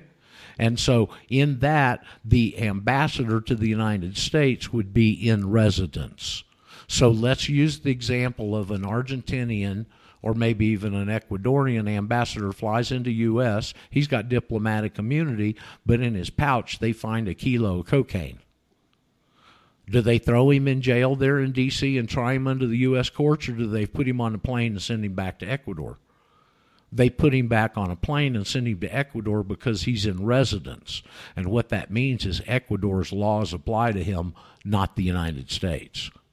So when you say you're a resident and they ask you, what you're telling them is you're under the laws of Washington, D.C. via the 14th Amendment. That's what's going on.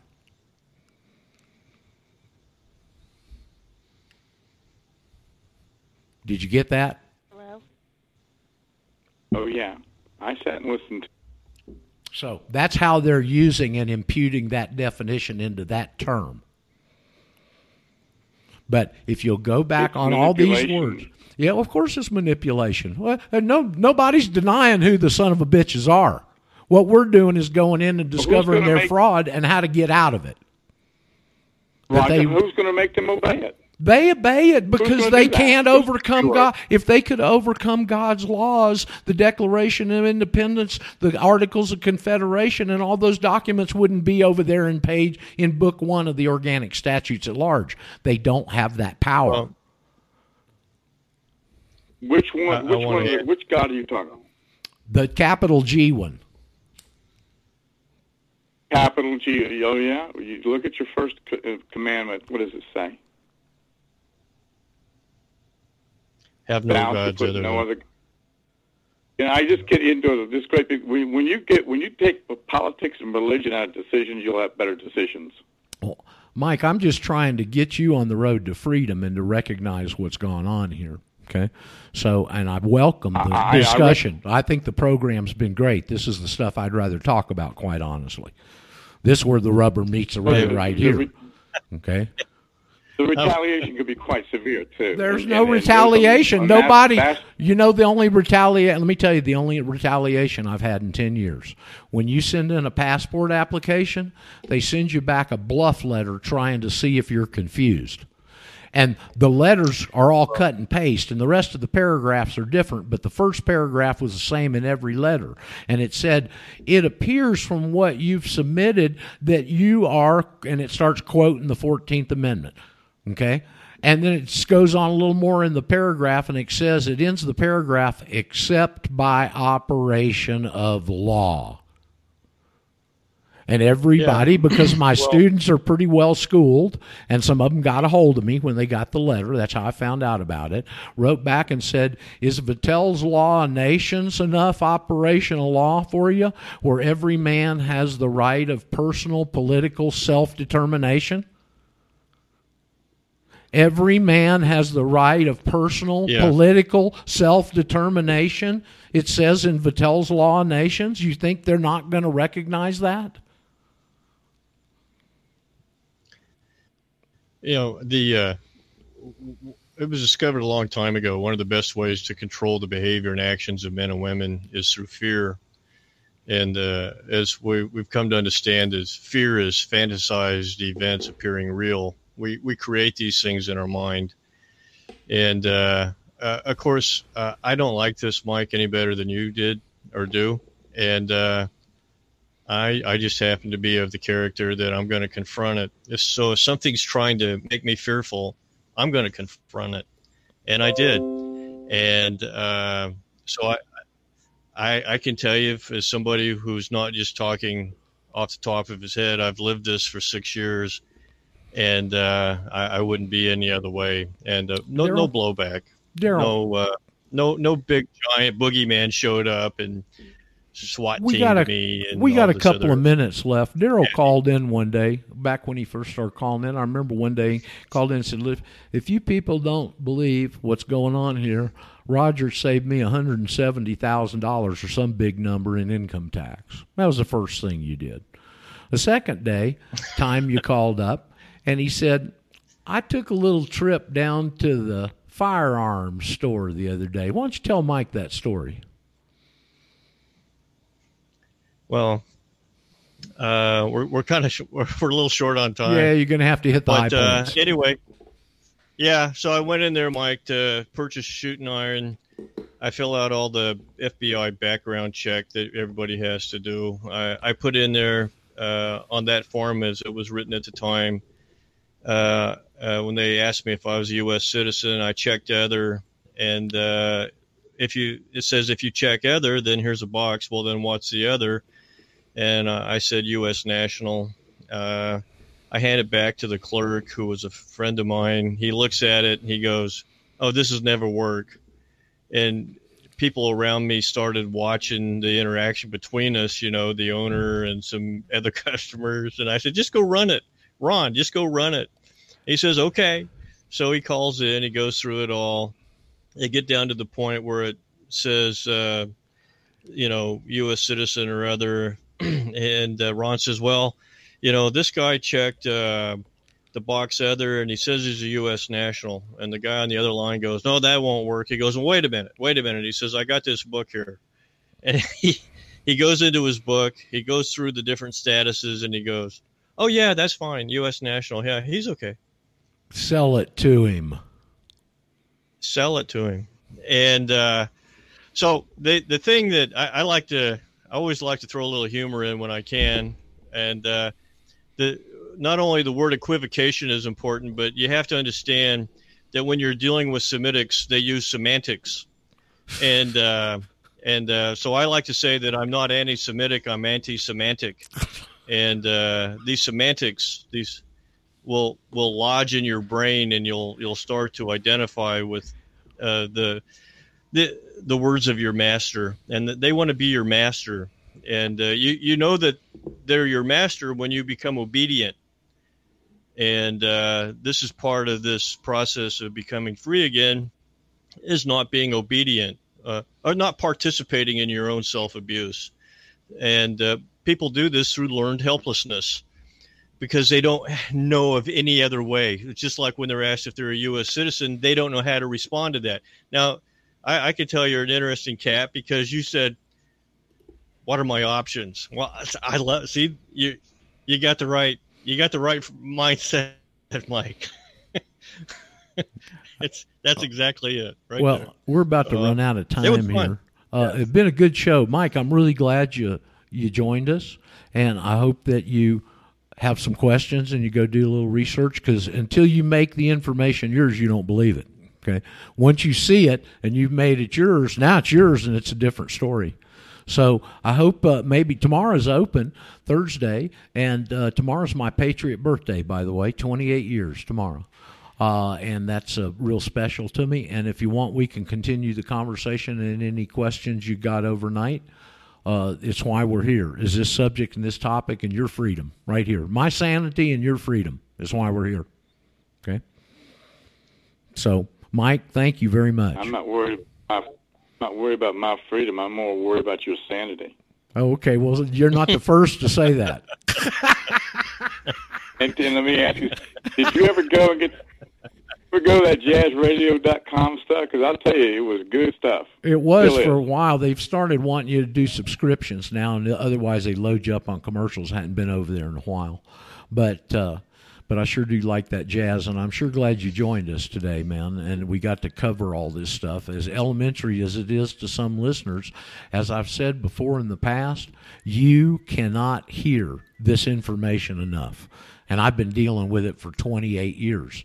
Every time you hear it, it spawns a new thought, a new angle, a new tie-in, and gives you better understanding. So stick around and ask lots of questions, okay?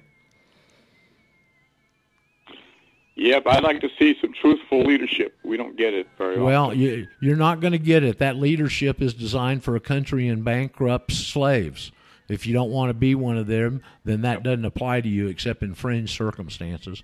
And if you want to pick it up there, we can do that tomorrow and continue. But we're out of time for today. It's been very stimulating. I hope you and everybody else got something out of it. And we'll be back tomorrow. Jim Ram's next, right here on this very same channel. And, Mike, if you haven't listened to Jim, you might. He's a retired police officer who got a hold of me years ago and has been through this process and knows a lot about it also. Okay? So that's where we are, and we'll be back again tomorrow to see what goes under the water in the next 22 hours, water under the bridge. And hopefully Mike will get back with us with a bunch more questions, and we can go over it again tomorrow. So you guys have a good day. I'll have this posted in 2 shakes of a lamb's tail. I'll see you mañana. Adios, amigos.